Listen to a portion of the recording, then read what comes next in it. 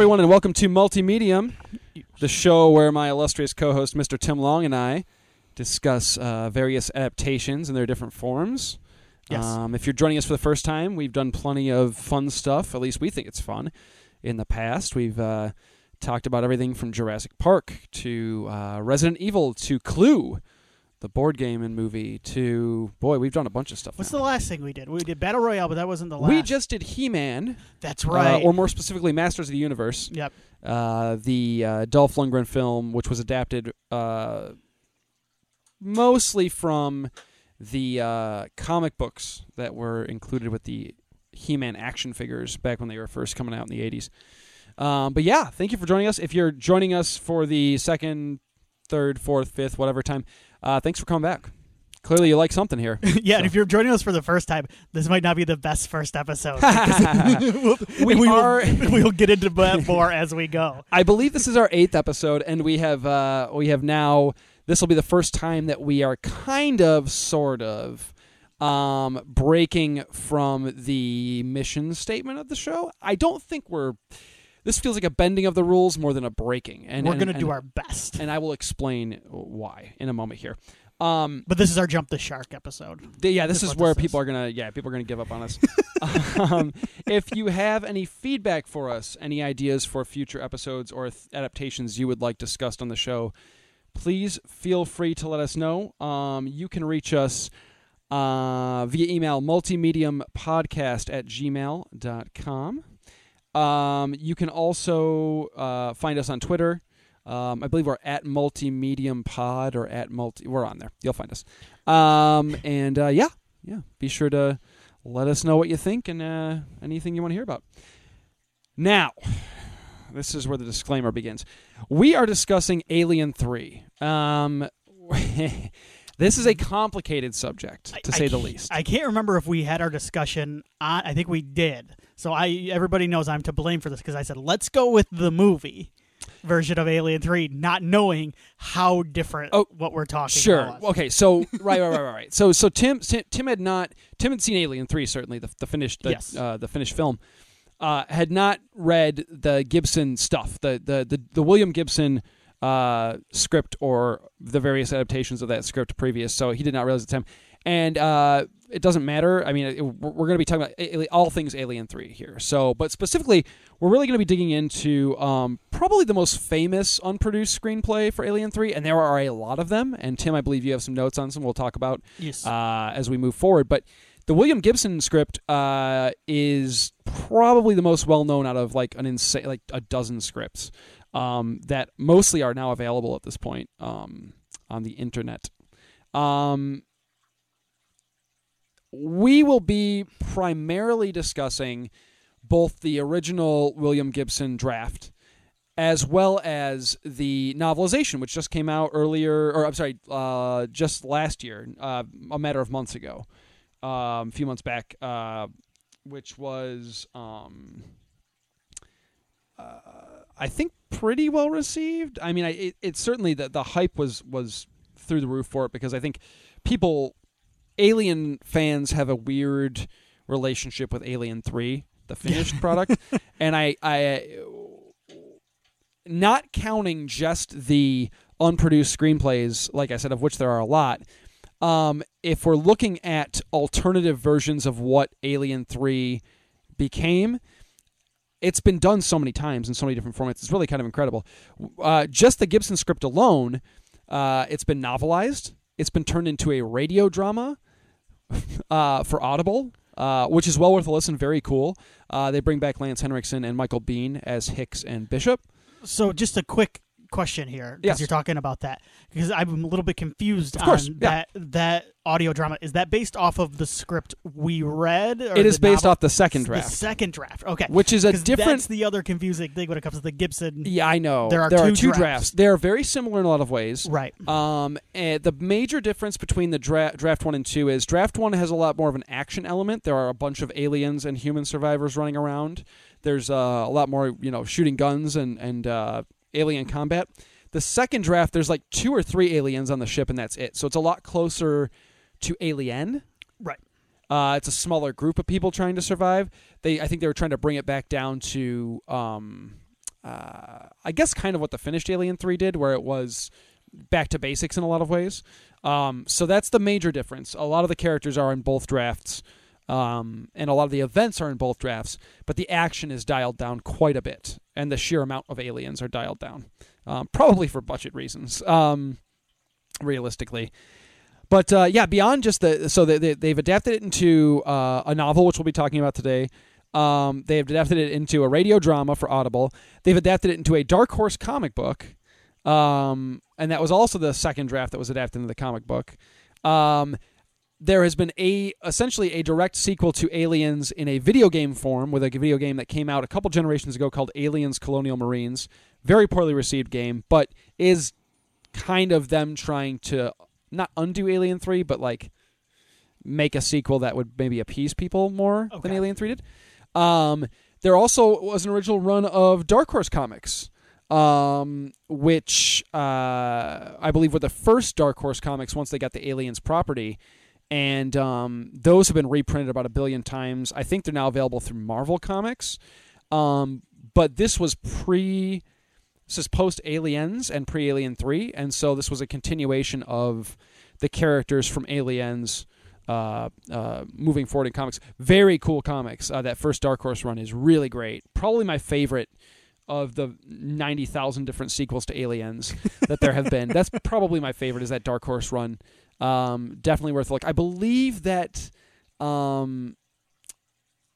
don't know what they call that original run anymore, but I know it was collected in the Aliens Omnibus. Is that the Omnibus stuff? Volume okay. 1. Okay. So it's all in there. So that's well worth a look. But anyway, let's talk a little bit about the script and then the novelization of the script. Yes. This was written in 1987, so the year after Aliens was released. It was very clear that 20th Century Fox and the folks up top were itching for a sequel to Aliens with the success of that movie. It did very well.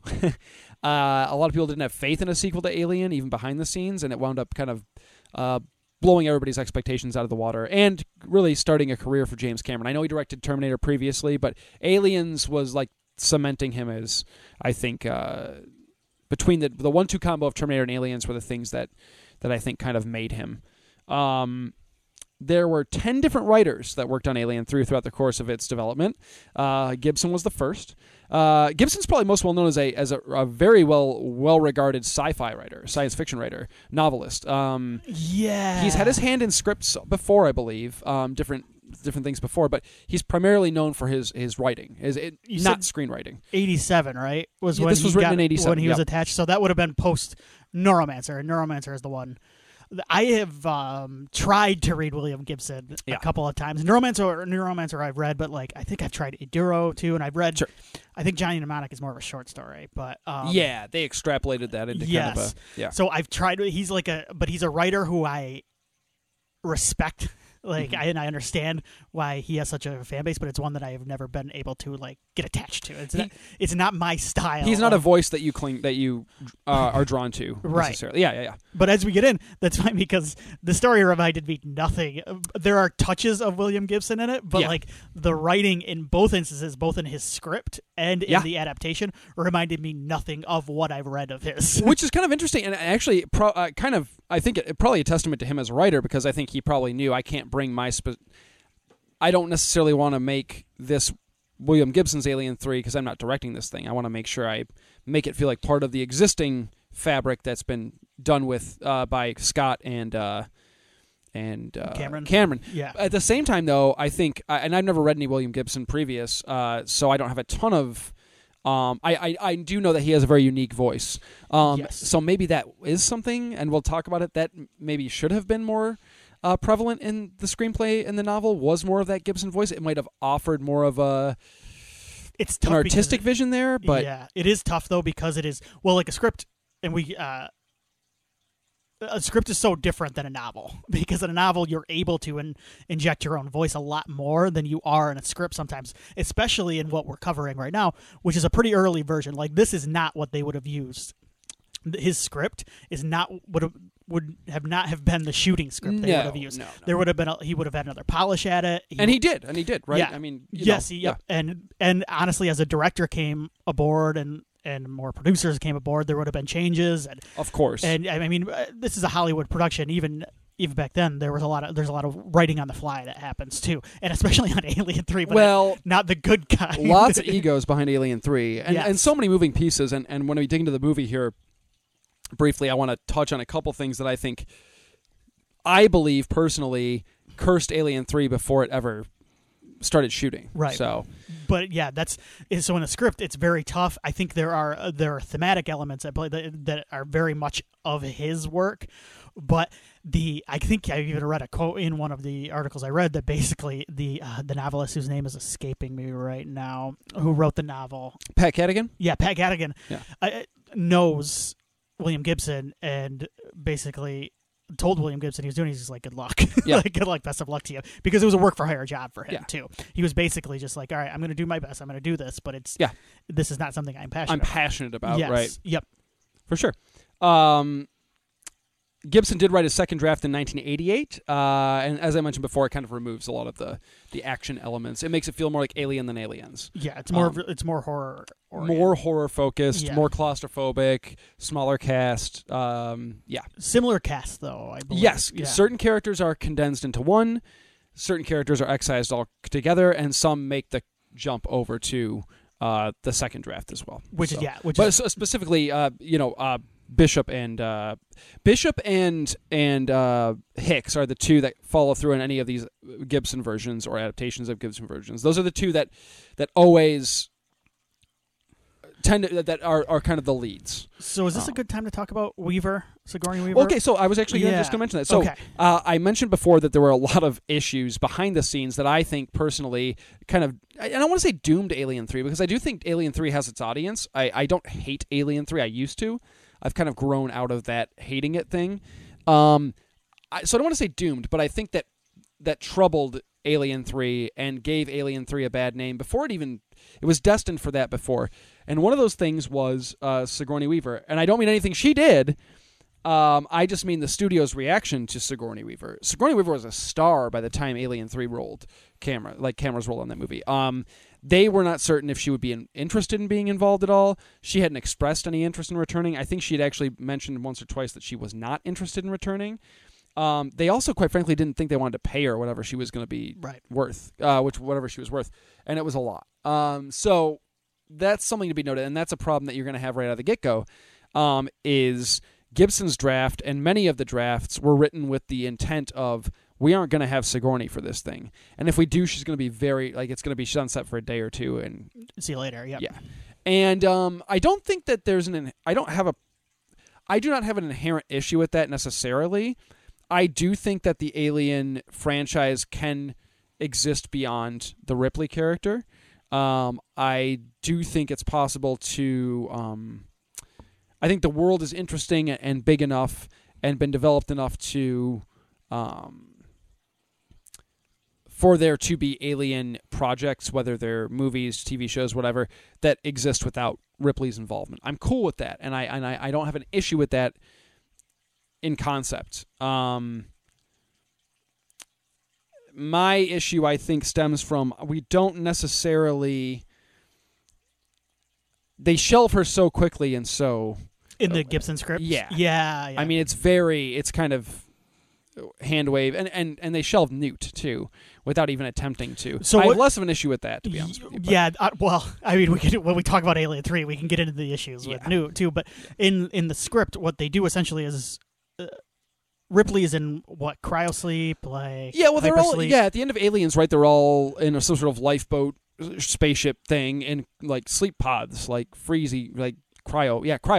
Mm-hmm. And somehow hers is damaged due to alien activity on the lifeboat, and it puts her into kind of a cryo-induced coma for the rest of the script/book. Yes. I mean, I think she has a light of dialogue. It's the old, it's hazy This is the old Jamie Lee Curtis Halloween too, where she's just in the hospital. Jamie Lee Curtis has a bigger role, but right. But it's also she's laid up in a hospital bed the entire absolutely. time. Yep. Now, is the script then? I'm trying to remember because I've got a bunch of different versions of the Gibson. I know. Running through my head. Is that where they kind of set her up though for a fourth movie? Yeah. So in the first, I believe the first draft of the Gibson script, they insinuate that she's going to be involved in whatever is moving forward. Now, I don't know why that. I don't know if that was studio mandated or they had confidence that they could get her back eventually. I don't know. I don't know what the deal is, but it's interesting that I think it's also one of those things you can put in a script, and then if you don't get her to agree to be in it, you can take it out pretty easily. Knock it out. Yep. Same thing even with putting her at Car Sleep. You could just basically say like, you could just mention it a line of dialogue like they wake up, Hicks and Bishop like wake up and we've sent her back to Earth to be. So what do you think of the way the script does it, where it continues? So it shelves Sigourney Weaver. I kind of like that it follows. I think that's the proper way to do it, though. If you're not going to follow Ripley's, to follow Hicks and Bishop from Aliens. So right, and that brings us to our next. The Gibson version and the finished Fincher film are almost two halves of the same coin in the sense that they both go to, I think, opposite extremes, and I don't think either one works for it. Okay. I think that the Gibson script does shelve Ripley, and like I said, I don't have an inherent issue with that, depending on how it's handled. I'm glad they don't just outright kill her. I think that would be too much for me. But like you said, you are still focusing on characters that are returning from the previous movie. And I think relatively, I always liked Bishop. I always thought Bishop was a really cool character. And I always liked Hicks. I always thought Michael Biehn was really good in Aliens. I always think Michael Bihn's good anyway. But the two of them, I think, make fine. If you're going to do an Alien film without Ripley or without Sigourney Weaver, I think these two work well, and they give it a different vibe, I guess. Missing Ripley hurts because she's like one of the great sci-fi characters ever, right? One of the great heroic characters ever. But I do think that the Bishop and Hicks dynamic, and maybe in part because they're men, and this is it's the first time we would have a male lead really. In the series, which gives it a little bit of a different vibe. I think it makes it interesting enough, those two being our leads, and different enough from the previous two to where I dig it. I'm cool with that. And they're, I guess what they call now legacy characters. They're carrying over from a previous movie. If these were all new characters, and then some of these other scripts tried doing that. Right. Not only did they excise Ripley early on, but they didn't even pick up the ball from where Aliens left. They just did their own thing, which, I mean, I don't know. That can be commendable in certain circumstances, but I'm not sure it'd be that satisfying. So I like them. I don't know about you. What do you think? Hicks and Bishop, do they work as leads for you? Yes. Cool. We'll dig into them a little bit more. Yeah, but the issue is, and I think we can compare script to novel here a little bit too, is it gets a little bit clogged up with the characters that I've been as I was reading the novel, especially. The script is different because it's very straightforward and very dialogue oriented. Much more scripts are, but as I was reading the novel and I started to get into some of these extra characters, because the issue with adapting this script, an early script, into a novel is there's not a ton of depth to these characters in the script. These side characters as they are written in a script. Yes, Gibson has not. He hasn't lived with these characters very long at this point during this first draft either. He hasn't had a chance to find their unique voices and stuff. I think there's one or two characters in the book / script that that I do think have the beginnings of that. But so much of movie making, especially with a finished movie, is what the actors and what the directors bring to the specific characters in these scripts. Because Ripley on the page can be completely different than Ripley in the movie, the way she is portrayed, the way she is performed. And when you're writing a novel, it's even tougher to do that because you don't have that base. You haven't spent as much time. They're not your characters either. The novelist doesn't have the time to sit with these characters. That they didn't create them, so they don't know them inside and out. And I feel like you said, there's not enough time to have sat with them. So I guess what I was trying to say is, as I got to those passages that are not Hicks and Bishop, I was kind of zoned out a little bit during them. I don't disagree. I do not disagree with you. Not at all. No. I do find that some of the supporting characters are a little bit don't want to say boring. Yeah, they're just not fleshed out. Not fleshed out. They're underwritten. Yeah. They're just not. They're not terribly. I don't know. So, but that's the thing is like, so if we were adapting a movie into a novel, I feel like we would have more meat on the bone, if you will, to get onto the page than just adapting kind of a bare bones early draft, which is what we're working with here. So. Yep.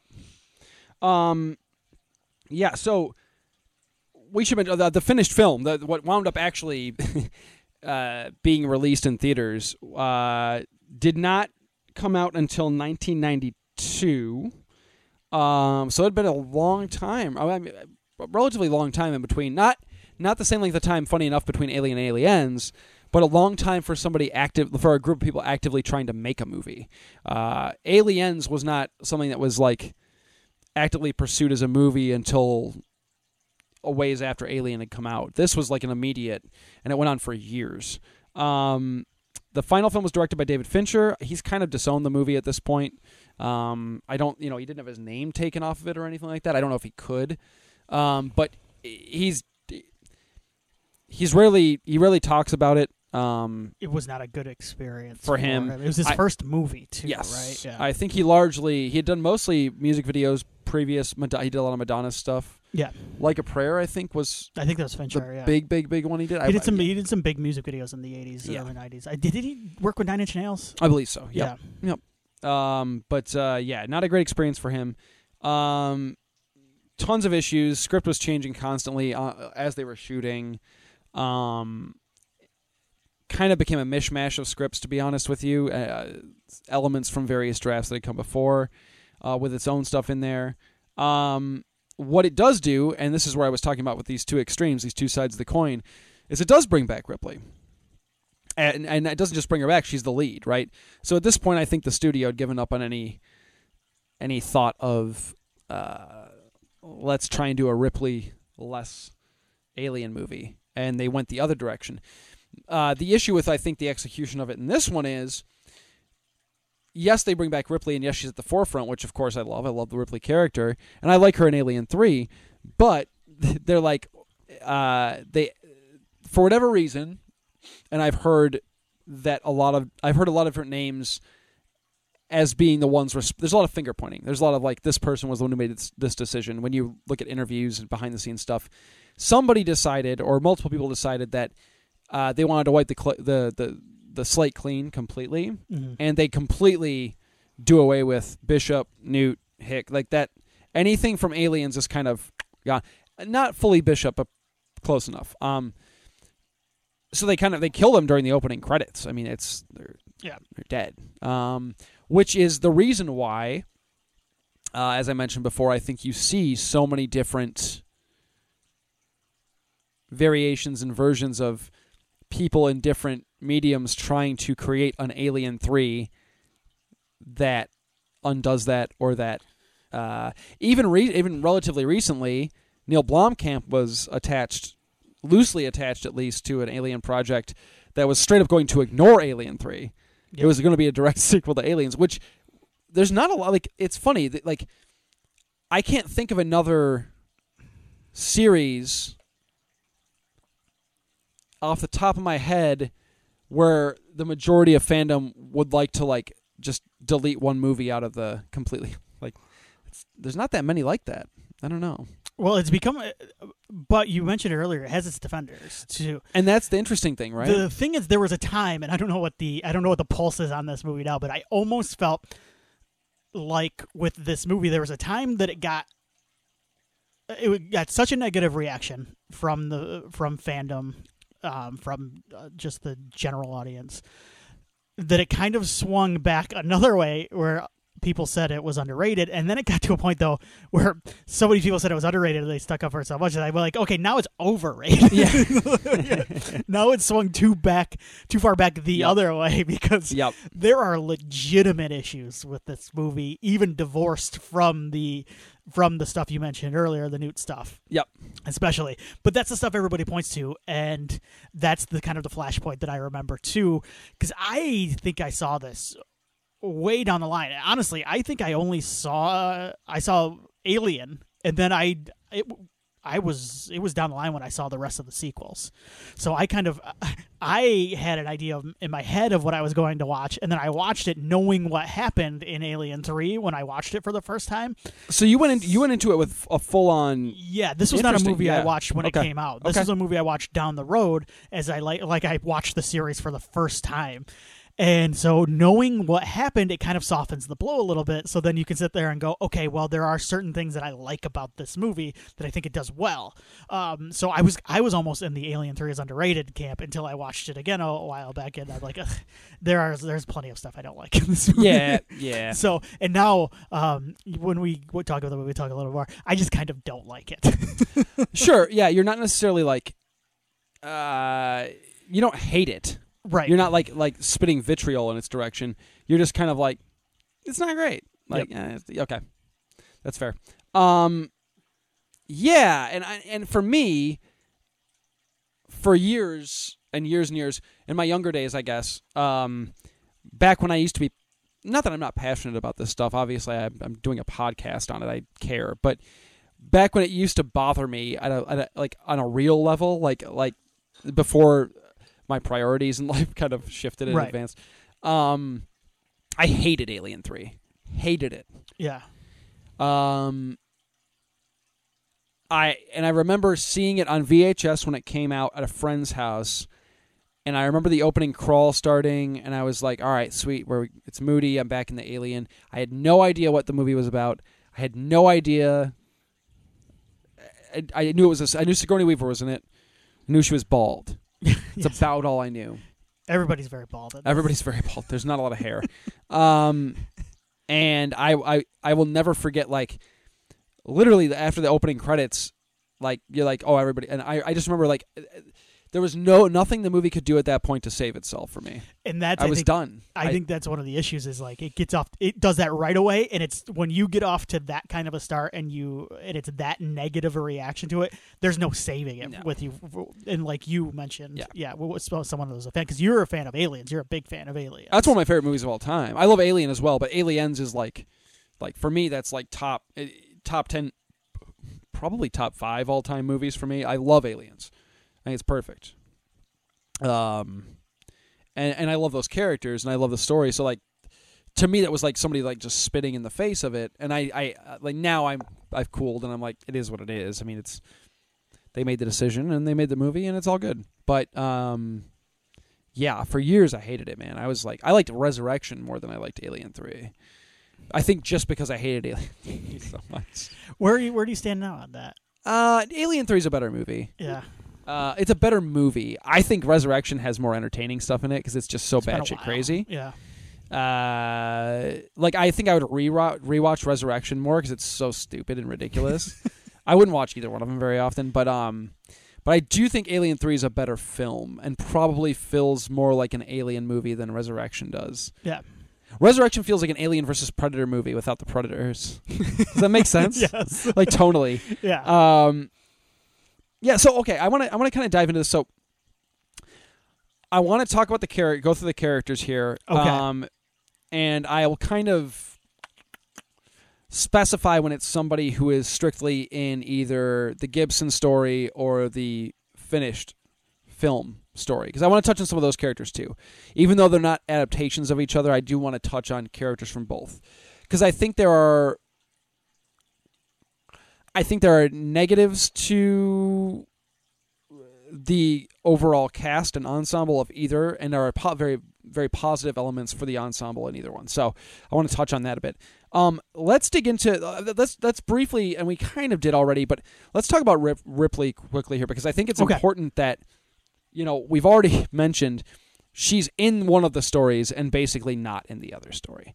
There's not a lot to say when it comes to Gibson's depiction of Ripley, because we don't get one really. She's just kind of gone. So I think your mileage is going to vary depending on how you feel about that out of the gate. They do not kill her character, which I'm very grateful for. I think that would have been a real misstep. I think it would have done the same thing that the finished Alien 3 did, but worse, because we're even more attached, I think, to Ripley than at this point than Gibson has the good sense to know in his version of the story to send out those characters with a little bit of dignity, with a little bit of like class. There's a class to it. Yeah, there is. It's basically like that's not my that's not my story. These aren't my characters, but I'm not going to use them in this. Maybe it's because I can't or whatever. I was told not to. I'm not going to just murder them. Right. Yeah. Exactly. And we should mention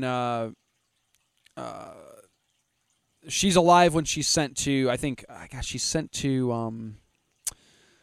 Not to Earth. She's sent to another space station. Is this the Anchor She's Point? sent from Anchor Point to the station from Aliens. Okay. Which is a bigger. I don't remember the name, if I'm being honest, but there's a lot of fun sci-fi spaceship names and stuff. So yeah, not a lot going on there. But in the finished Alien 3, I actually think Sigourney Weaver's really pretty great in it. I think it's one of her better performances, even in the series. Actually, I still think Aliens is prime Ripley. Like that is like when I think of Ripley, I think of her in the Reeboks with the flamethrower, like ready to throw down with the Queen Alien. That's Ripley in my head.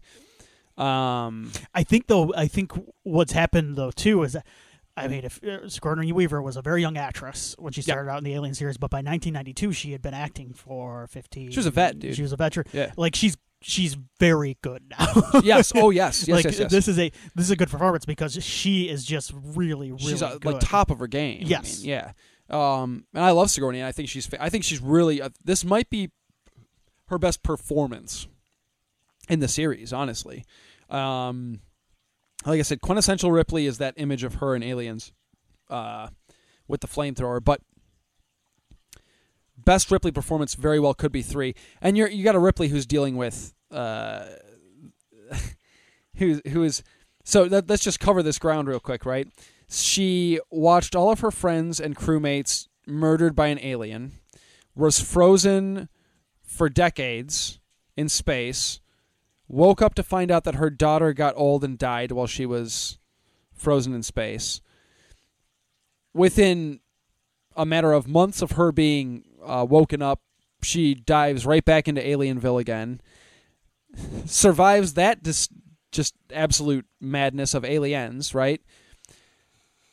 Falls asleep in space again, and then wakes up surrounded by convicts on about the crummiest looking planet of all time, finds out that her surrogate daughter is now dead, and Hicks, who she had formed some sort of like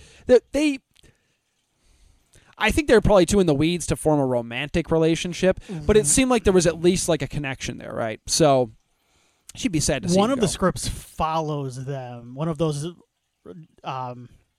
disregarded scripts follows them kind of raising Newt, correct? Yeah, I believe so, yeah. Okay. There is a version of the story that does that. That does follow that, yeah. Yeah, and that might even be too schmaltzy. I don't know. I'm not sure. Does Ripley get a happy ending? I don't know. You know what I'm saying? Like is that a character that... This is the weird... Yeah, and I think this is maybe the weird thing about the Ripley character, and you bring it up when you say, like, oh, this... it just keeps happening. It's basically... It's Homer stepping on the rake constantly with her. Like, it's just her turning into another alien at this point. Yeah. And it's weird because, well, that first movie, she's definitely the main character.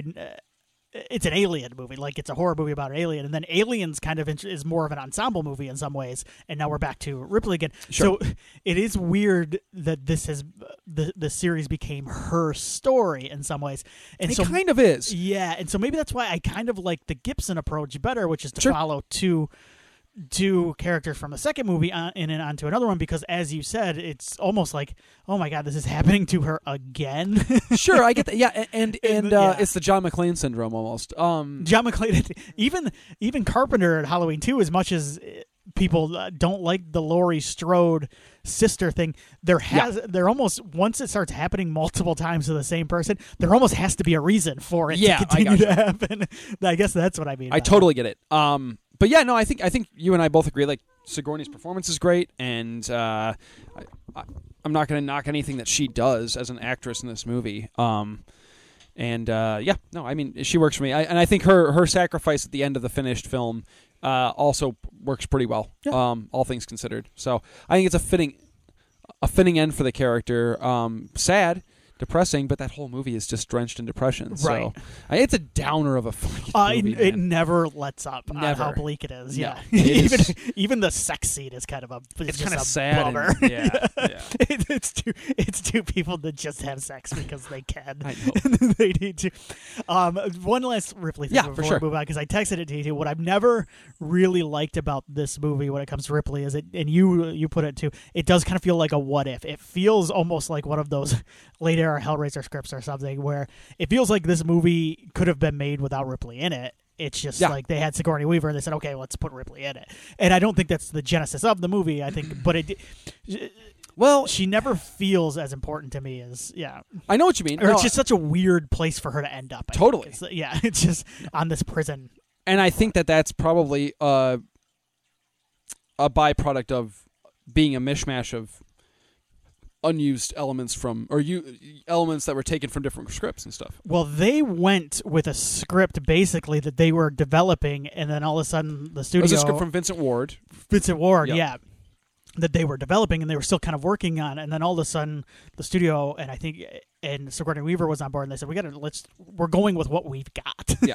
We're going with what you have in development now, and we're going to make this movie. Yeah. So here, go nuts. And that's part of because they were writing this thing on the fly too. Well, yeah, so they had an unfinished version where they took a lot of Vincent Ward's stuff, which was Ripley, the lifeboat essentially crashing on a very low, kind of they call it a wooden planet, which really it was like a giant monk monastery type planet with religious zealots, and they were all bald. I think that's where that carries over from that version of the script. And that's the monk's wooden planet. Yes, is what it is. Yeah. Which is a cool idea, and you could do some cool visual stuff with the alien. I think in that setting. That script still kills Newt and Hicks and Bishop in the crash.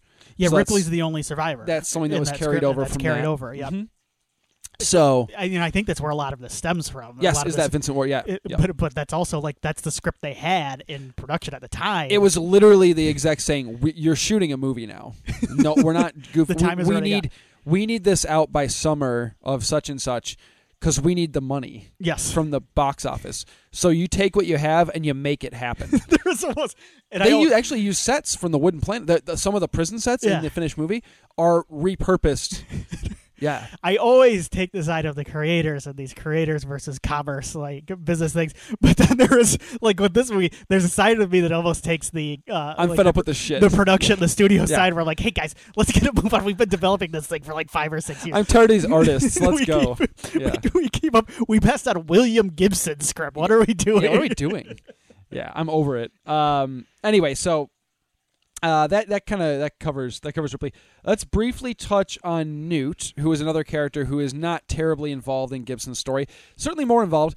Has some nice moments with Hicks before she's sent off to live with her grandparents in Utah, I believe. Is it Utah? And I think on Earth. And while we're talking about that, just real quick, because I want to bring up the novel as much as I can too. In this, I think the novel does a pretty good job with that stuff. I thought that was some of the strongest stuff in the novel. The new Hicks stuff. It's really good. And because I went, I really like this version of it, obviously way better than killing her and then ripping her open in an autopsy.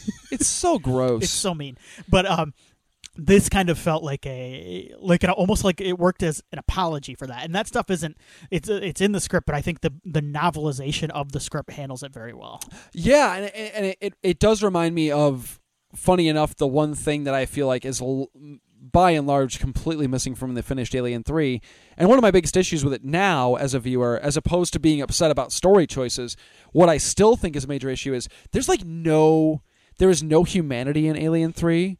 It is cold all the way through. Yeah. There is no heart to Alien 3 whatsoever. There's at least heart to Alien and Aliens, and there's none of that in Alien 3, in my opinion. And some of that is Fincher's style, which I think, especially early on, but I think he's softened over time in some ways. But it's also just his shooting style. His shooting style is very cold. The look of his movies can wet, be very wet and cold and gray and green and all sorts. But Christ, even 7, which is one of the darkest films ever, period, subject matter-wise, all time. Like even 7 has some like levity every once in a while. Like, levity and humanity. There's a humanity to it. Yeah. Because even the religious Charles S. Dutton in this, and I guess there's a little bit with Charles Dance's There's character. a little bit, and there's a little bit with Dutton. But even that stuff is, I think some of it is just the way the movie is cut. I watched the theatrical cut this time around. I didn't watch it's the assembly cut, right? Yeah, the work print or whatever it is. Yeah, I've watched that too, and it's longer, and it adds some stuff that... Yeah. I just don't... I was sitting here going, I want to watch the version that came out in 1992. And that thing...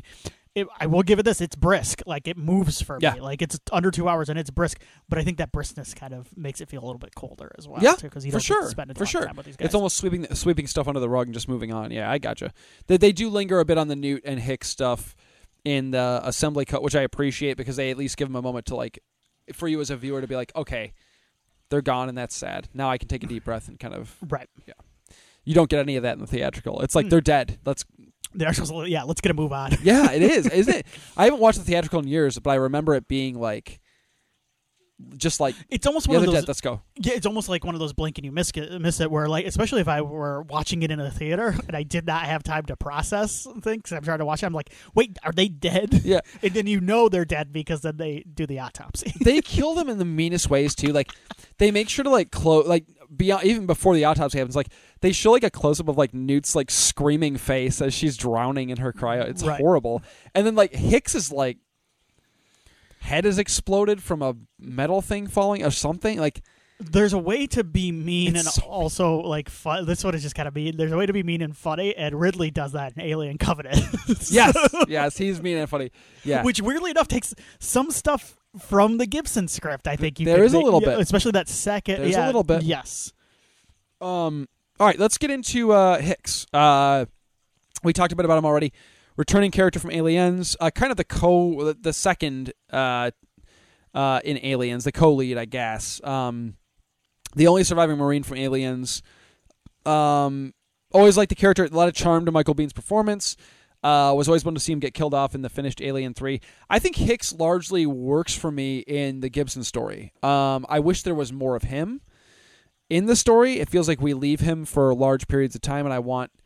If he's going to be our new guy, like our lead for this particular entry in the series, I'd like to kind of stay with him longer. Because I do think a lot of the supporting characters in this are thinly written and kind of not as exciting. I think you mentioned like zoning out, right? Like, and there is an element of that. Right. Certainly in the novelized version, purely because novels are longer and expanded, and you get more of that. I like Hicks. I like Hicks's interaction. Hicks is fun because Hicks is like... Hicks is a badass, and he can handle himself, but he's not a Hollywood badass. He like would rather be doing other stuff. There's an everyman quality. There is a John McClane type quality to him in the sense of how he's like, oh God, like I have to fight an alien again. Like, that sucks. And I think Hicks works really well in the Gibson script because a lot of what the Gibson script is concerned with in the novelization goes into it a little bit deeper too. It also gets kind of dry as well. But it's about... There's a lot of political fighting and a lot of corporations fighting. And it is always interesting to watch an everyman like Hicks try to survive while these greater forces are just fighting each other over top of him. Well, he's essentially a chess piece in a game of absurd dick measuring, basically. I mean, it's and you've got your... And I do agree with you, it does get a little bit much, but like you've got the whole like communism versus democracy thing going on. That stuff can be fun at times. It gets a bit much later on. I get kind of tired of it after a while, but I think it's a fun setup and it's nice world building at least for the Alien universe because we didn't get it. What is the name? It's like the UPP is the Union of Progressive Peoples. That's like the communist or socialist group, right? And then basically the military is in charge of like the. And I think the novel. And Gibson script does a pretty nice job of, I would say, presenting both sides with their flaws, their warts and all. Oh no, he thinks they're all idiots. No, Gibson thinks everybody in power is insane. Idiot. And honestly, you might not be wrong. And and that's where the Hicks stuff. That's what we bring it up is that's where the Hicks stuff works best because he's like an audience member as we. I love that. Yeah, as we sit and watch movies and we just try to survive our day-to-day stuff. He's out there just trying to survive an alien. Exactly. I love that. And he's also caught up too when you there's a bit of this in there too of the science element of it, like not so you've got these on one level you've got these major political groups, organizations that are battling it out. Then you've got the next layer, which is like the corporate douches, which are kind of represented by Fox and Wells in the the Gibson script, and they are fun. I love that. I love them. They're so sleazy. They're very Paul Reiser in Aliens to me. Those are the characters where I think those side characters that stuck with me, and the ones he gets to sink his teeth into a little bit. Having fun and the with novel them. Does. Yep. And they get killed horribly too. Like it's really good stuff. Like you feel pretty happy at the end of it. I believe Fox is the guy that the male of the two. He gets killed by Wells after she goes full alien, if I recall correctly. So it's fun stuff.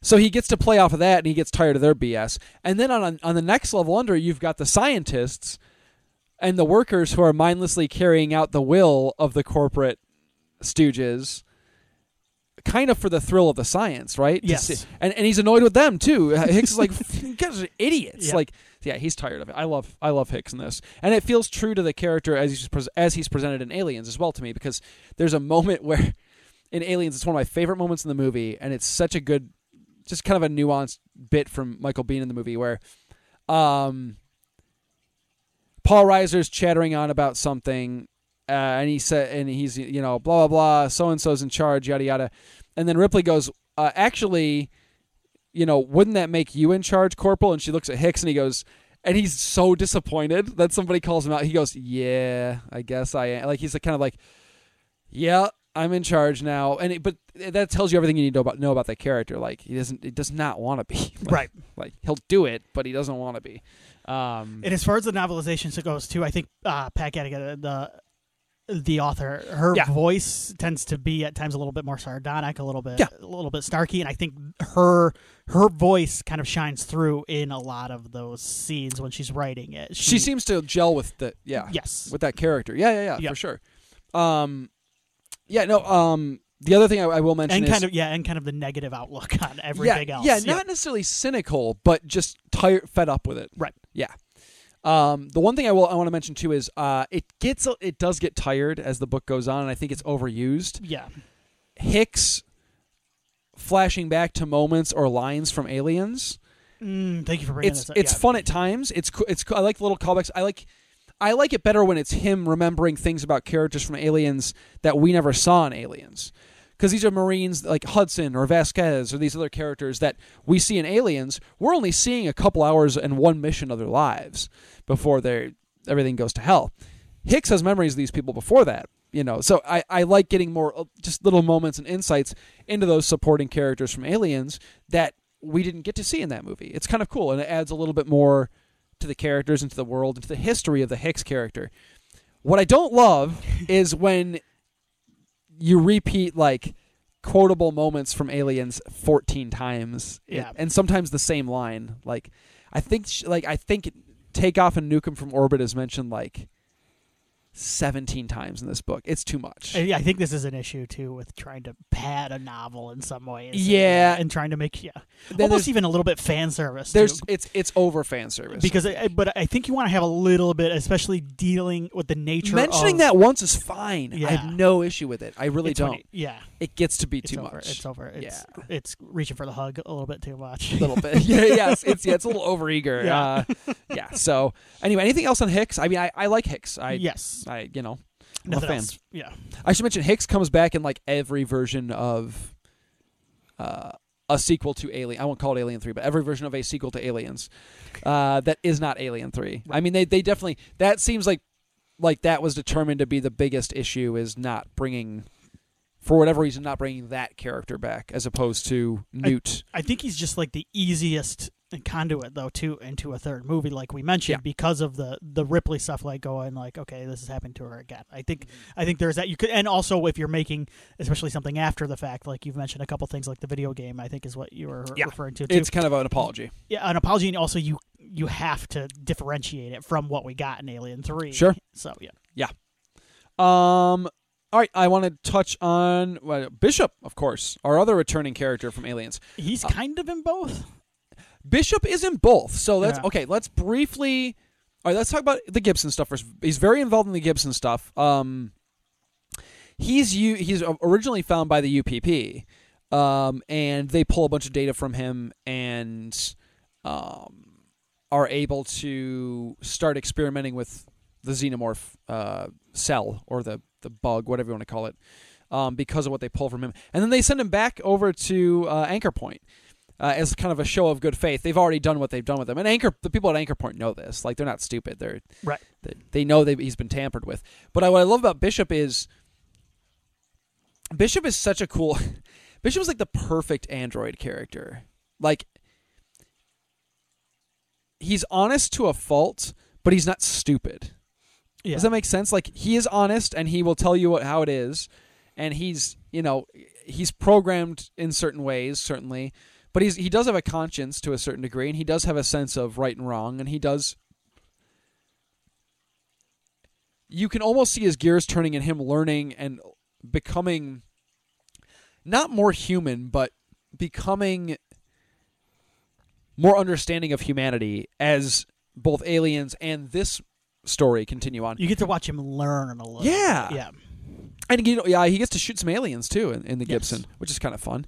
I love that because like he mentions at one point, like somebody mentions like you can't kill him because you can't kill living things, and he's like, well, technically it's a threat to all living things, so yeah, I can. Like, my programming allows me to. It's so sweet. I'm like, yeah, get him, Bishop. It is kind of fun that a novelist like William Gibson would go that kind of action hero route with a cyborg. And for whatever reason, I don't want to say I'm disappointed in Bishop in the Gibson script and the Cadigan novel. It's just they're both so. She is the novelist is a cyberpunk author as well. Yeah. And I guess I just expected maybe a different route to be taken. I expected to maybe go in a little bit more in depth into kind of what the nature of... What it means to be... But it doesn't a lot of No, it doesn't. Not really. And honestly, as I think back, I'm like, oh, that's cool. Like, how many more of those movies do I need where I need to learn about the nature of robots? Yeah, that's true. It's kind of fun to just have it be fun in Bishop. Yeah. And No, I Bishop is fantastic in Aliens. I love Lance Henriksen. So, and I think he works pretty well here. The big issue with extending, and I think you would agree on this, extending that first Gibson draft into a novel form, I think extends to all the different subplots and characters we've got going on in that story, in that a lot of it is spent just wandering around from point A to point B, hoping an alien doesn't show up. Like, we got to get from point A to point B to press a button, or to fix a wire, or to do this. It feels very video gamey, weirdly enough. So they're experimenting on him, is what's happening, right? Is that what they're Bishop? doing? Yeah. They're trying to pull data from him. That's what it is. The UPP are. So they're trying to pull data from him to get an idea of what happened on LV-426. Okay. And they do, and they get the data. But the problem is Bishop doesn't know what they've tampered with, so Bishop doesn't even trust himself. Because he's like, at any time I could flip a switch, and he basically tells Hicks, like, you can't trust me because I don't know what they did to me, which I kind of love. And it brings back that element of, can we fully trust Bishop? Not to the degree that you did in Aliens. Aliens, I love that Ripley's distrust of Bishop because of what happened with Ian Holm in Alien, and the eventual, of course, reveal when Bishop flies in and saves them at the last moment and proves that he wasn't such a bad guy. But in this one, they kind of try to sow that distrust a little bit too. They weren't experimenting on him, but they were using his data to try and understand the alien better, to perform experiments on the alien. On the alien. Okay, that's okay. And then they give him shitty legs because they're cheap. Which is, I like that whole bit where he's like, Is that stuff expanded on in the Dark Horse, the second draft, or no? What am I getting this confused with? You don't know. It's fine. No, there's so many versions. Yeah. I mean, You mean like in terms of the Bishop stuff? In terms of the experimentation on the aliens themselves. There's a lot of that in the novel. Right. And there's a lot of it also it's in all versions of the Gibson story for sure, to varying degrees. They are very much trying to perfect the alien to make it the ultimate soldier. That's what they're. And this it's once again it's that tiered thing, right? So you've got your scientists who are taking orders from your corporate people, who are just trying to make a buck by selling it to the government people.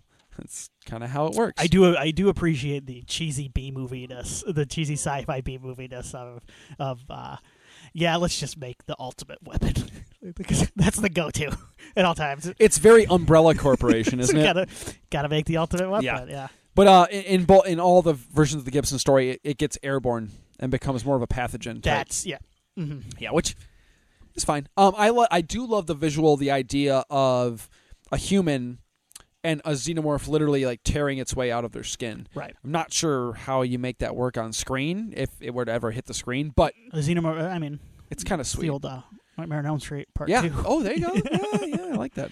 So Bishop's good. In the finished Alien 3, he's got a relatively small role. Another depressing role. He basically asks Ripley to kill him, which is really sad, as he's gargling up milk. She finds him in a junkyard. I hate that so much. The milk stuff? Oh, yeah. God, it's so and those weird, like, they look... Never mind, I'm not going to say it. The weird, like, bead stringy things that come out of him that look like... You know what I'm talking about? Yes. Cool. I'm not wrong. You're not wrong, and I'm betting it's probably intentional, too. Yeah, it could very well be. But yeah, she finds, like, the half a Bishop in the junkyard. It's really sad, and he's all beat up and broken, and he's like... He basically gives her the bad news, like, yeah, you're probably got an alien in you. And then he's like, can you kill me? It's really kind of a bummer. Yeah. Like the rest of that movie. And then, if that wasn't bad enough, he shows up again at the end, but it's not the Bishop that... It's Bishop 2. We know. Right? It's Bishop 2. I've never really understood who the hell this actually is supposed to be. No, this stuff... It's super confusing. I cannot grasp this. No. Even on, I think he mentions, like, I made Bishop... Or something. He's like, I invented. Doesn't he say something like that at the end of the movie where he's like, no, I was the one who created Bishop or something? So are we supposed to get like he created Bishop in his image? He's the scientist who created Bishop in his image, I think. But then Ripley hits him with like somebody hits him with a fire extinguisher and his ears like, remember that? Yeah. At the end of Alien 3? It's like dangling off, but he kind of acts like it's not that big of a deal. So you're like, wait, is he a robot? But then he's not bleeding milk. Do you think he's a robot creating robots in his image? Know. He's a robot who's playing God. Well, very David-esque, right? Well, that's you do the fingering, and I'll Ridley just obsessed. Shout out to my Covenant fans. Covenant. Ridley was just obsessed with various versions of Alien 3 that he's just thrown into Covenant. Yeah, he probably was.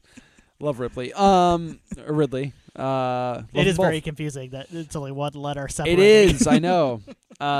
Yes, that's Bishop. Love Bishop. Let's just let's see if we can go through these characters and let's kind of briefly see if I can remember any of them outside of the two from the novel you mentioned. Let's talk about some more of the Gibson story characters. We got Tully. Tully is a younger 20-something, I believe, scientist who is present when they first open up the lifeboat at Anchor Point. Okay, and they wake up Hicks and Ripley, and he's kind of the first person to survive an attack from an alien. And eventually, sadly, he is like one of the first people to succumb to the airborne alien thing. What I like about the Tully situation is, I love that he agrees to meet with Hicks in the book. He agrees to meet up with Hicks because Hicks is like, you know more than what you're letting on. Like, you're gonna meet me here, yada yada. And he agrees to meet with him, and it seems like he's a good guy. And he's such a good dude. And there's not a lot to him, but he's such a good dude that like he knows he's gonna turn into an alien, and it's gonna rip off his skin. So he like writes a note and says like sorry, and then like runs away to go hide somewhere not near people, so that when he transforms, he'll be. I like that fate for him that they just kind of find his clothes and his skin. Like he's the character. Now that you mentioned it, he's one of the characters that I zoned out while reading his early stuff, and then. I remember with him when it got to his final scene, I went, "Oh, this is all right. This is good." Yeah, it's pretty solid. Yes. I guess I don't want to. I wouldn't say not. Well, I mean, I think they sleep together. They wake up in bed next to each other. Spence is the other scientist who actually winds up surviving the whole ordeal alongside Hicks and Bishop. She's the only non-Hicks Bishop survivor, correct? I believe so. Yes, she's the only one to make it out with them all the way through the events of the story. And that's good because then we could have followed her into Alien 4. Sure. Yeah, why not? She's fun. She's got a sassiness to her that I like. She does grow as a character. She becomes a bit more she feels almost like at the beginning of this movie she's very Ripley in Alien where she's just trying to survive. Right. Doing a good job of it, but just trying to survive. But by the end of this movie she feels very much Alien's Ripley where she's like proactive. You know what I mean? Mm-hmm. So there's some growth to her character. There's there's an arc for her. There is for sure. Yeah, and Gibson does a decent job with the side characters of giving a couple of them at least, like her, and I think even Tully, a little bit of their arcs. Yes. So, and that's kind of important to do, is to try to make sure you could give as many characters as you can, like an arc in a movie, especially when you're dealing with the kind of. This would have been kind of an ensemble like Aliens, in some ways. So there is an element of that. I mean, I if you're really digging into it, I mean, the Aliens characters are very very cartoony and very. I mean, they're gung ho space marines. Like, right. If you want to criticize, it's certainly understandable. Like Vasquez is kind of a stereotype almost. A lot of those characters are, even like a poem like the drill sergeant, like the tough black drill sergeant. Right. Like it feels like kind of tropey, but they're done with like that movie. All those those performances and stuff are played very earnestly and very.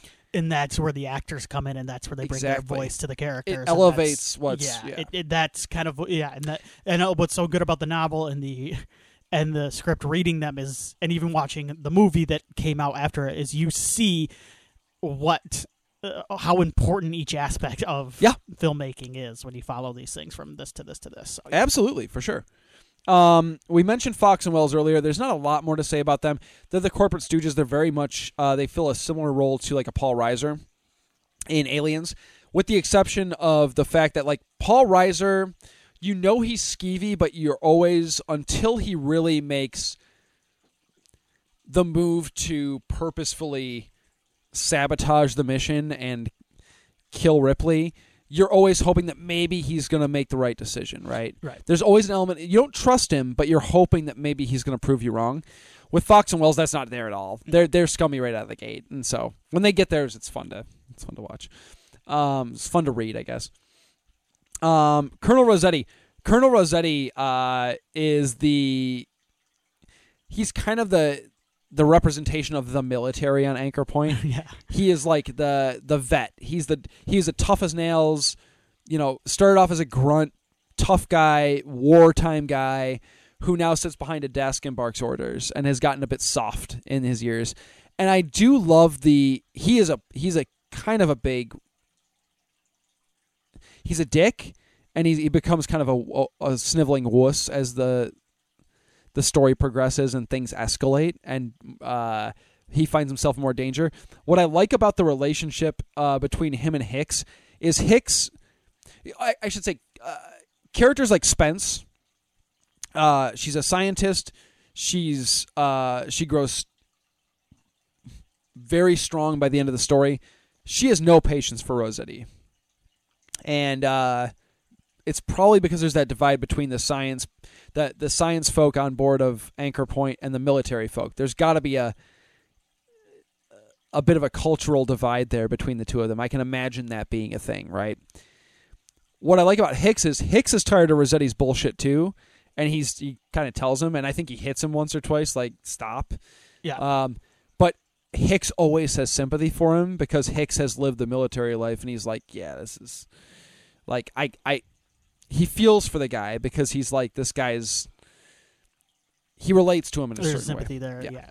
I like all that. The only thing I want to bring up with Rossetti is, for some reason, his character in the graphic novel reminded me of George Romero. He kind of looks. Oh yeah, wow, that's kind of cool. I think it's just the hair. I have not read all the way through. I've seen like bits and pieces of the graphic novel. It's incredibly hard to get now. Is it? Yeah. I don't know if Marvel will reprint it. It was the last Dark Horse, I think, Alien comic that came out, which is interesting. For people who are interested in unmade versions of things, Dark Horse also released a comic version of Star Beast, which is the original script for Alien, which has different characters and kind of a different outcome and a different alien before Giger was involved. Did they do anything with the toy script? The Tui script? The Tui script? Not yet. I'm not sure. Not yet. Who knows, man? These books did well. This stuff is doing well. This kind of I like stuff. Which one would you like to see the most? Beyond the Gibson sidetrack. one? Yeah. That's tough, man.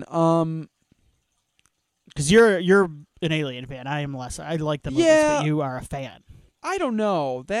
I don't love any of the Alien 3 scripts on their own. I think there's elements from each that I think work really well. What about the Blomkamp one? I would look, I recognize that Neil Blomkamp perhaps has some issues creatively, or I don't know if he doesn't work well with studios or what. But I think there is talent in Neil Blomkamp, and with the right people kind of reining him in, maybe a studio reining him in a bit on a known property. I think, dude, that concept art from that Blomkamp project was that's what I want to see. Yeah. I want to see like older Sigourney and old ass Michael Biehn whooping and just kicking alien ass one last time. It looked really cool. Anyway, all right, shall we move on to that's the movie? what I would want. What about you? You want the Tui script, right? You want Tui? I don't know. Well, of course, because he's Tui, but I don't know much. I want the wood one. I want to see the Wooden Planet. Yeah, the Wooden Planet one. The one that that Walter Hill saw the director's movie at a film festival and just thought it was weird as hell. And thought, oh, perfect. I love old Walter. Walter rules. What a wacko. Last character from the Gibson story I want to talk about is Walker. Walker is kind of becomes a buddy of Hicks's, working, I guess, on the docks, for lack of a better, like in the cargo holds with the power loaders and stuff. He's I think he's the only black character that we have in the story. I think in the graphic novel, Spence is Spence black. Okay, cool. I believe, but I don't think in the book she is. Not that I don't think. I can't remember. I don't even know if they go. Do they go deep into descriptions? No, Walker definitely. They mentions a black guy. Okay. But he's cool. He's got a cool. I don't know. He drives around in a cool golf cart thing, and I want him to stick around longer. It's a bummer that he gets killed off in the bar. I was like, oh. Yeah, he goes early, right? Kind of, yeah. And I was like, oh man, this guy's kind of fun. So anyway, pour one out for Walker. Very briefly, let's go through some Alien 3 characters in the finished movie. Yeah. The only ones that make any sort of impact on me, because it is a bunch of bald, screaming, mostly white British men. That's sometimes tough to keep track of who some of these guys are. when Fincher is shooting them running through those tunnels. Well, no, you watched the theatrical. I did. All right, there's a sequence in the assembly cut where they're trying to trap the alien. Okay, in behind some sort of door or something, and they're successful, but they spend 10 minutes of screen time running around these weirdly lit tunnels in this weird blurry music video-y looking camera work. I can't tell who anybody is. Half the bald guys get killed during that sequence, and I can't tell you which ones. I think Pete Postlethwaite, which by the way is the biggest waste of talent ever, that he's some random guy in this movie. Yes, what a bummer. Because the first time I seen him, I was like, oh my god, it's Pete Postlethwaite. But then he's gone. He's incredible, and he's I don't even know the character's name. Anyway, I also was excited because he's one of the only people I can differentiate. Because he's Pete Postlethwaite, yeah. Yes. Yeah. The only characters I want to bring up, Andrews, he is kind of the prison warden. He screams a lot in this movie. He gets yanked up through the ductwork and killed. But I don't know. He's a very angry British man. He seems like a bit of a soccer hooligan, I guess. I like him. Yeah. We have Golic, who is not featured very much, by the way, in the theatrical cut. I believe, in fact, that he just literally disappears. He's never killed in the theatrical cut, but he never pops up again. Yeah. Golic is played by Paul McGann, who I love. Paul McGann is a wonderful, wonderful British actor. Played Doctor Who for a while, and also is probably best known for Withnail and I, which is a wonderful film with Richard E. Grant. It rules. Check it out. It's awesome. But anyway, Paul McGann plays Golic. Golic is the guy who's kind of crazy, who's like strapped to the hospital bed for part of the movie. You recall this from the theatrical cut? Yeah. Yeah. Does he die in the theatrical cut? I have no idea. Nothing happens to him, right? There's a huge subplot in the assembly cut where Golic kills a couple of fellow inmates, breaks free from his restraints, kills a couple of fellow inmates, believes that the alien is an angel or some sort of like heavenly creature, and goes down to the basement and frees it after they've caught because they catch the alien. Like the problem is solved, and like the company's on its way to pick up, like everything's done, and then Golic frees the alien because he thinks it's some sort of like emissary from heaven. Yeah. And that stuff's all pretty sweet, actually. Well, like, that stuff ties into stuff that's kind of brushed aside in the theatrical some cut. Of that religious stuff. The religious stuff that the theatrical cut is so brisk that it just keeps moving past, and Charles S. Dutton gets a little bit of time with it. A little bit, yeah. But it's all about the longer cut, and it seems like maybe the more interesting cut, too, is it deals with these people that are at the end of the rope that have gone to prison and are now finding religion because they know that like this is what they have to look forward to the rest of their life. They better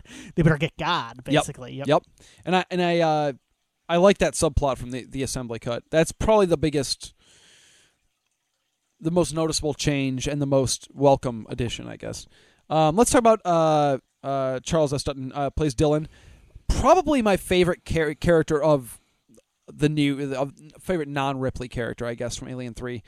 I like Dutton. I think he's a fantastic actor. I think he's brilliant in like everything he does. Like he's always a welcome sight. Rudy Menace Society. He's also on one of my old 90s, for whatever reason, popped up in my head before I even watched this, Rock, which was an old Fox TV show that for some reason it was about Charles S. Dutton in the 90s, just being like a man about that or whatever. But like it was that rules. Really, it was great. It was Dutton's sweet. I loved Rock. But anyway, Dutton's sweet. Yeah, I liked it. Sadly, of course, like I think almost everybody except for some random inmate who survives this movie for some unknown reason. How weird is that, by the way, that some random guy that I can't differentiate from anybody else lives through this movie? Yeah. I'm like, what? But sadly, Dutton doesn't make it through. Dylan doesn't make it out. He's got some of the best. His speech to the prisoners when he's trying to get them fired up to go fight the alien. He's basically like, we're going to die. Yeah. But we don't want these corporate dickheads to get their hands on this thing, so let's at least die by killing it. Like, let's make sure that they don't get it. I love that stuff. Yeah, it's almost their mission now. Yeah. It's their mission. It's like godly mission. Their godly mission. Yeah, it's sweet. Dutton rules. Yeah. I wanted more of a grand finish for Dutton, though. He kind of just goes out. Right. He's fighting the alien, physically fighting it, which is pretty sweet, but like, I don't know. I needed more.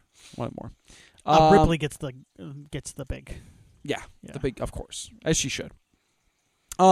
Clemens, the last character I want to talk about, the great Charles Dance. Yeah. Another great Charles. Love the man. Fantastic actor.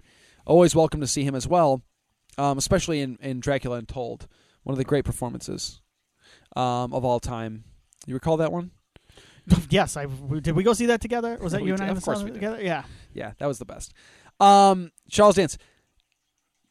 I believe the first time I saw this movie, I mentioned earlier it had lost me, right, with the opening credits. So once Charles Dance starts to get a little bit more involved after Ripley kind of wakes up and gets her bearings and is able to, I guess, mourn Hicks and Newt a bit, there's a little bit of that, there's like a romantic tension, which feels a little, It feels a little forced. I don't know if that was like a studio thing. That feels more like a Sigourney thing to me. I like to think it was a Sigourney thing. Like, hey, I want Ripley to get laid in this movie. Like, I feel like that was a Sigourney. That seems like a Sigourney move. Like, Ripley needs to get laid. Yeah. Like, I'm tired of this. Because I don't think she would have agreed for that if that was a studio, like a Walter Hill mandate. Like, yeah, sex scene. I don't know. I think could be wrong. It almost works. I'm fine with it. Yeah, it does. It works in a way of where these characters are facing certain doom in some ways, and they're just like, I gotta get one. It's like the plane crashing. Yeah, totally. Yeah, and I think they both know that. Yes. Yeah. So it works for me in that way. The Charles Dance's character. I like the character. They add some backstory to him, kind of a tragic backstory, but it's almost weird that the backstory to me is kind of soft in a way because I don't necessarily think it lets him off the hook for the bad thing. His backstory is he comes in drunk, right? Or he comes in kind of drunk or high. I can't remember exactly what it is. And an accident has occurred, and he's trying to save, but he's too drunk to save, and like 30-something people die, and it's due to him. But it's not like he's in jail for like murdering a bunch of people. Like just, he got called in. And he was drunk on the job, and so I know what you're saying. Yeah, it feels a little bit less. Yeah, I get it. I get it. That's why they sent him to this prison planet. That didn't bother me as much, but I understand exactly where you're coming from. Totally. Like it is a. They make him like these are hardened criminals here, and I just got this guy. He was like, he kind of goofed. Not kind of goofed. Really goofed. No, I think about it. I don't know. It's pretty, 36 people did die. He probably killed more people than the actual murderers. He's killed more people than the alien. Yeah, I think so. Yeah, we'd have to. Never mind. I take it all back. I'll go back and edit out my. Dance deserves to be there. Yeah. But no, But what I love about it, much like everything else that the creative forces and Fincher do with this movie, is as soon as I like Charles Dance and start to go, okay, I can get behind this guy, they just kill him. Yeah. Like, unceremoniously kill him too. Yeah, nothing is sacred in Alien 3. But I do love Charles Dance. So, all right, Tim. We made it through the characters, right?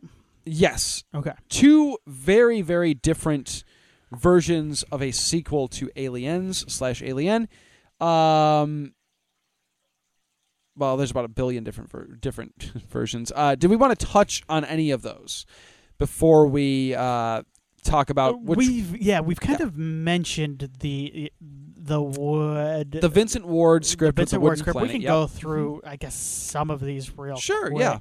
Anything that you want to touch on? I'm there's so many versions of Alien 3. Well, Cameron had ideas about the sequel. Sure. None of them ever came to fruition, but he was the one that kind of came up, and this sounds like something Cameron would do, but kind of came up with the idea of the three of them kind of forming a family too. Yeah, afterwards. So he's evidently he put it. There was a shot that was in Aliens of the three of them. It's just the three of them in the shot, kind of huddled together after the face huggers have been trying to attack Ripley and Newt, and apparently he told some of the actors like that's the family shot. That's where we're going to go if we're able to do more, more of this stuff. So that seems like a very Cameron thing to do. Yeah, for sure. No, that seems like especially it's in line with his sensibilities.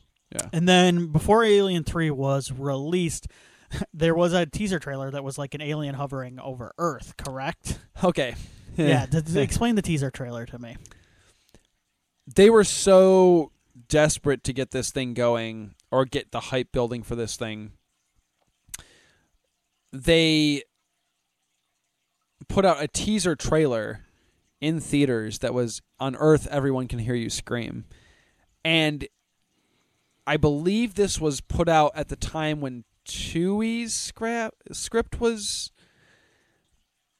being considered. It might have been Chewie. Yeah, I think it was Chewie's or Eric Red. I can't remember. One of the scripts takes place on an Earth-like. It's not even. None of them take place on Earth that I'm aware of. Right. One of them takes place on a farm that is supposed to be like a synthetic Earth or like a replica of what a farm would be on Earth. So I guess that's kind of earthy. But they put this is a trailer, like a teaser that was like played before movies and stuff, and then that had nothing to do with the finish, which is so funny to me. Like that sums up. That would never happen today, right? Like you would never put it. You would never put out a teaser for something. I'm trying to even think of the last time I saw like a basic teaser like that. The last time I saw anything, games all the time, but video games, yes.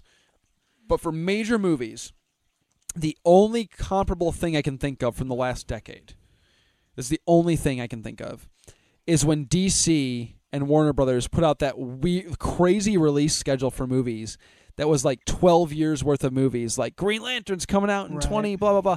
Like, and then like half of that didn't happen. Yeah. But that... You can, I mean, the Dark Universe as well. But that's a good one, too. That will go down in history. They did that magazine shoot of that magazine shoot is what I'm thinking of. But that's just stuff... They didn't like ancillary stuff. That's not in promotional theater. Like even like a disconnected thing. Like the most recent trailer I can think of was like 20 years ago now, which is that Spider-Man Twin Towers trailer. And that was only pulled because... But that's not stuff from the movie. That was kind of like a concept trailer in some way. So right. That's the only they don't really do those anymore. They don't do those anymore. Probably for a reason. They don't do announcement trailers anymore. No. Well, and then a lot of the times they're at the end of... Like Marvel kind of does them in some ways, but they're at the end of the movies, or like they'll just say... Stingers or whatever. Yeah. They will... The old James Bond will return in Moonraker or something, so... Isn't that funny, though? What about the Eric Red? Eric Red, he was the writer of The Hitcher and Near Dark. Yes. Do you know anything about the Eric Red script? Because this is the one that Sigourney Weaver called like a disaster. Yeah, I mean, I don't know. You know, I will touch on the Eric Red one. So this was written in '89, so this is post... Everything it technically is post-Gibson, but this was written in '89, so this is the one, I believe, I want to say this is directly after Gibson. Yes, right after his second draft. By the way, love Near Dark. If our other show, our sister show that Tim and I do, Horror Movie Yearbook, we've talked about Near Dark, and it's wonderful. This one is everybody dies, including Ripley, at the beginning of the film. There's no returning characters whatsoever. There is a bloody Ripley name tag found aboard the Sulaco, and that's the only mention of anybody from Aliens we get. So that's even worse. That's an even bigger face slap. This is the one with the U.S. settle, like the farm. This is community. The farming one, yeah. Yes, yeah. And it winds up ending with like because like in the previous Alien movies, like the alien goo or resin or whatever kind of grows in the walls and stuff, and kind of like you can't tell what's like what's industrial and what's like biological. They take that a step further and they make the alien xenomorph merge with the space station. So at the end of the movie, there's like a script rather. There's a giant mech xenomorph running around. It's not good. It's not good. And we've mentioned the TUI script a couple times, and this is the one that it's like a prison space station, correct? A facility that's orbiting Earth. Yes. So this one you almost could have gotten away with that trailer of the alien Earth. No, yeah, you almost because it's close enough. But so this is the one. So we're getting closer to the final version here. So this borrowed a little bit, right? This is. Are you familiar with this script? I've read this one. This one does bring in the. This is the first iteration of the prison thing, which we would see. I don't think anything was pulled from either Gibson or the barcodes. I think are in one of the Gibson drafts. The barcodes on the people's necks or whatever, which it carries over to the finished movie, strangely enough. That's like the only Gibson thing I think that carries over, is that touch of having barcodes on people. Nothing, I believe, from the Eric Red script carries over that I can recall. The TUI script is the prison thing, right? So that's the element that they borrow from that. It's so funny how they hodgepodge so many different... Yeah, which I think can work sometimes. Not this time. TUI's... also kills everybody from Aliens, including Ripley. There's a random picture of Ripley on a computer screen at one point in the script, and it says that she died, and that's it. Although I'm reading this, and it says that Tui says that he claims that he turned in a different draft that featured Ripley. But who knows, right? Who knows? This one's on another space station. It's death row inmates. It's xenomorphs running amok and killing prisoners. It's not terribly dissimilar from Alien 3, minus all the Ripley stuff, which is kind of the meat of that movie anyway. This one, Vincent Ward was. This is where Vincent Ward jumped on, because he was going to direct the Tui script. Yes. And then did not like the Tui script. Let me explain Vincent Ward. Right? Yes, please. Yes. So Vincent Ward, we mentioned him, and I'll tell the story of what happened, how he was brought aboard. He made a movie called The Navigator, which is all about medieval and folklore and stuff. And it screened at Cannes, and Walter Hill was at Cannes, and he watched it. High as a kite.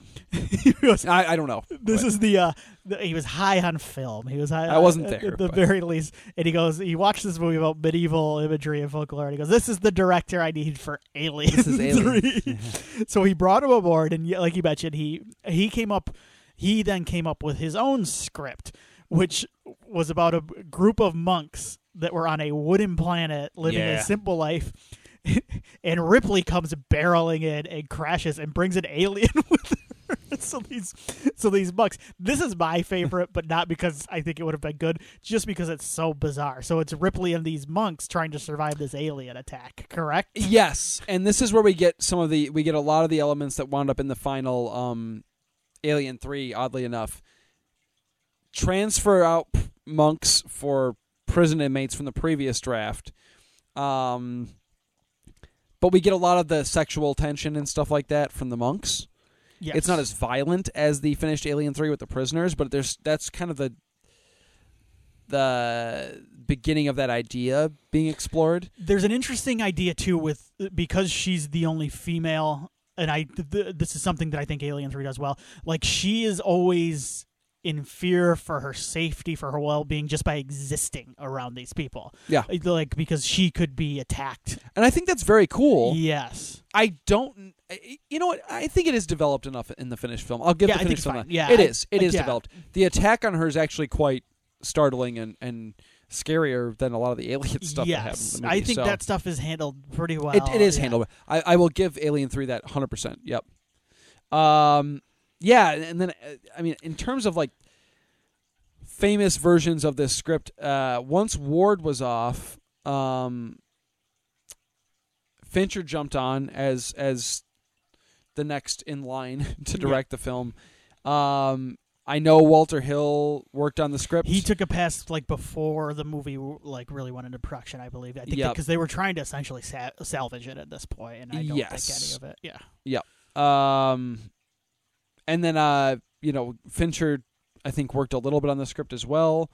While he was on set, basically. Fox. Do you know how much money they spent on just the writing of the movie before the movie even started production? A lot. $13 million on the writing of the movie. Yeah. Holy hell. Yeah. Wow. Anyway, man, I feel like this is a nice catharsis for me. I will talk about Alien 3 forever. I will, because I just I've gone from hating it to accepting it as what it is, to now wanting to kind of study it and understand how and why this happened. It's an excellent example, and I think we've touched on it, how a movie can get lost in pre-production. For sure. And I think even though maybe we didn't stick to the original goal of the podcast, I think we have in some ways, and I also think it is an interesting how a movie can differ in these different mediums, and how it's presented, and how a script is different from a novel, and how it ends up in a different film, and how all of these different factors can come into play when you're working with one single creative thing. So. Absolutely. Awesome. Anything else? Should we pick our favorite version of what we've talked about, or what we would have liked to have seen? Well, let's just the main two that we talked about are the finished Alien 3 as directed by David Fincher, and of course William Gibson's story or version of this. Right. These are both versions of what a sequel to Aliens would be, right? My question I want to pose to you isn't necessarily which one is better. Do you think Gibson's story, if you could erase, I'm just throwing this out there, if it took deleting the finished Alien 3 from existence for you to see a big screen version of Gibson's story, would you take that exchange yes. or gamble? Yeah, and here's why. I don't even know if it's so much because of Alien 3 sure. as much as what came after it. Because, so essentially what's happening is, if I stick with Alien 3, that means I'm also getting everything that came after Alien 3. Sure. And while I like Covenant, I don't really like much else that came after Alien 3. No, now at this juncture in the franchise, and I know some people will probably disagree, and that's fine. In my opinion, it is now a franchise that has significantly more bad entries than good. Yeah. So, yeah. So that's the question that I would rather see that, because I actually think I would have, from what I know of that second version, that second draft of Gibson's. Which you should read. I think you'd like it. Yeah, I think I would like that, and I think I would like that if that would have been closer to what the finished product yeah, I know what you mean. would have been. So I think the trade-off there is, I think you get a better movie. I think you get a movie that satisfies. I think you get a better movie, and you get a movie that satisfies the fans. Yeah. And I don't think the reception is as toxic and as negative as it was at the time.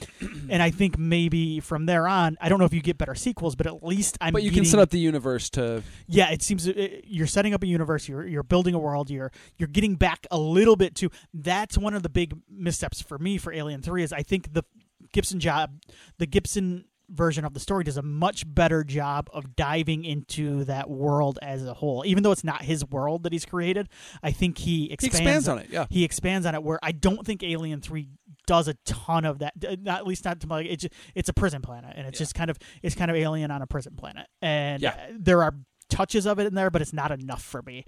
And not a lot of world building. No, it's not a lot of world building. It's not what I want to see in a third movie, because that's the thing. I think we're getting it. We're in the third movie. We need to keep expanding, and we need to keep to learning. a certain extent. You have to keep learning about. I don't really want to go back to. But I think you can go back to basics in terms of your approach to the story, but also, and I think Gibson's second draft more so does that for me, because it does not include Ripley like the first draft, but it takes it back to the roots of the. It's not a big giant crazy action movie like Aliens was, because I think trying to outdo that, you're making a mistake as well. I think it is smart to take it back to smaller cast, smaller scale in terms of the aliens and stuff like that.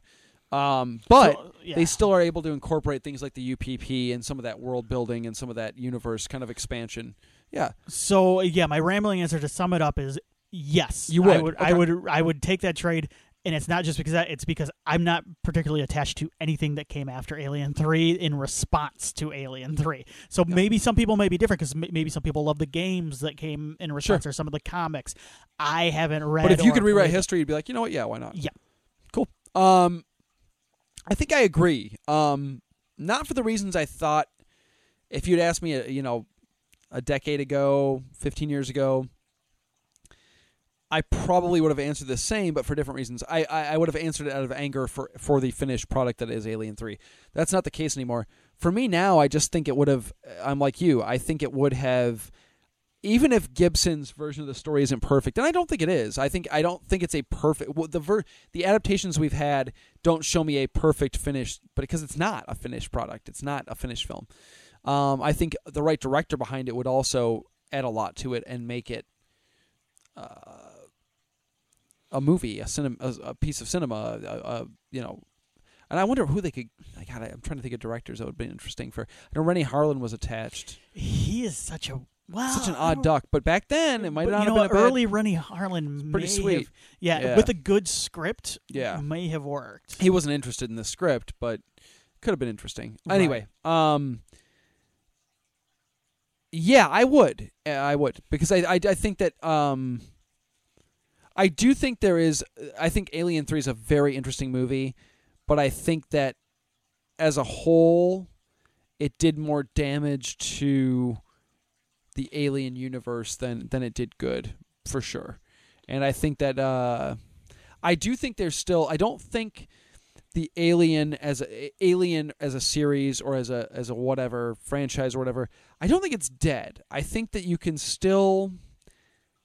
I don't think it's far off from Dead. You think TV, because they're making a TV show, right? Noah Hawley's doing a show. I think that might be the best avenue. This may be the way to get things back on track. I kind of think for some of these franchises that maybe aren't, I don't want to say dead either, but maybe they're getting a little long in the tooth. Maybe it's time to transition them over to TV. And I've said the same thing, and I think about a series that is even, in my opinion, in kind of worse shape even. Terminator, another one. I don't want to see another Terminator movie. I'm done. I actually haven't watched the last two, so I clearly don't want to see another Terminator movie. I'm over it. A show? I know they've done a show before. I know that's Sarah Connor Chronicles. Yeah. I've heard great things. I've never watched it. I probably won't. It was decent. I wasn't crazy about it, but it was decent. Yeah. I think TV is a great spot maybe for if you really feel the need to keep Terminator as a franchise going, which I'm sure they do, and I get it. That's probably your best avenue. Well, it's similar. The Alien comics, I haven't read the most recent Marvel series. Has that been pretty well received too? I think so. I have not read it. Yeah. I've heard good things. I know a lot of people are bitter about the fact that Dark Horse and Alien was a very... when I think of Dark Horse comics, I think of Aliens. Right. It's a weird kind of... I get that, yeah. So I think a lot of people were very apprehensive and maybe a little bit kind of annoyed and angry that now Marvel was doing Alien comics. But I have heard mostly good things about it. So, but I mean, it's similar.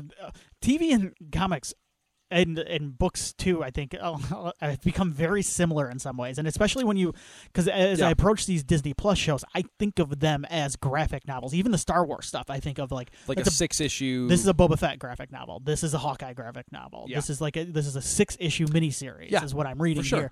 And I'm not sure if that's not the approach to take for some of these older franchises, because you can explore different parts of the universe there. And there are really, really cool corners of Alien, as you said, from those Dark Horse comics. Some really cool like Dark Horse one-shots or just like 3-issue oddball miniseries that are either maybe more action-oriented or more,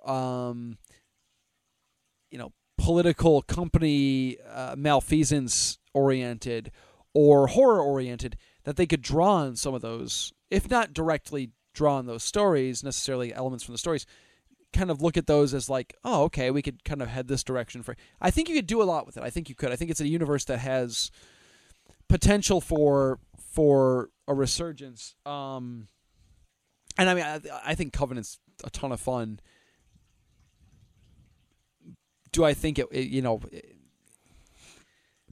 nothing that Ridley was doing with those prequel movies was going to bring that franchise back. I love Covenant, but no, me too. But Covenant I have fun with Covenant because it feels like Counselor Ridley. Covenant's not a great movie, right? But I have fun with it because it's so mean. It's the Counselor version of Ridley Scott messing around in the Alien universe. I like it because it is kind of for that reason. I don't think it's a great movie, but I think it feels like Ridley kind of letting loose a little. It's real bit. grouchy. Yeah.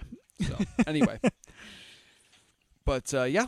Cool. I think we covered it. That about wraps it up. Don't forget, before we jump into our I guess reveal of what we're doing next, don't forget to shoot us an email. Any ideas you have for episodes? I don't know that we've got a couple in the Discord.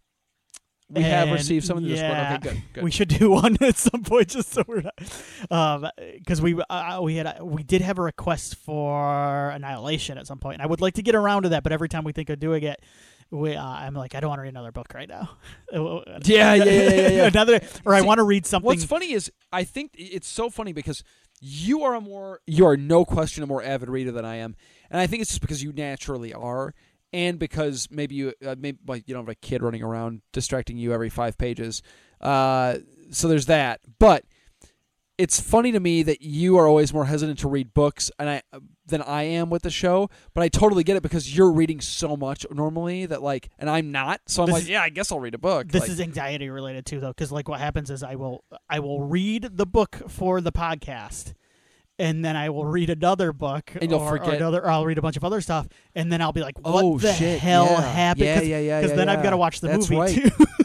Dude, that's totally right. And I'm very much a person. Right. I don't retain stuff well anyway.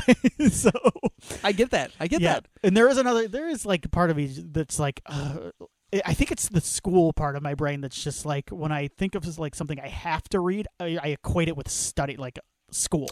Yeah, I understand that. Right, yeah, and yeah, it's yeah. not. It I becomes enjoy part reading of a this checklist. stuff, Yeah. but yeah. it does feel. But I get that. But it's also I think we should stray away, and I think we're gonna stray away a little bit from books on the next episode. Well, we're definitely going to. Oh yeah, there's no books involved or movies.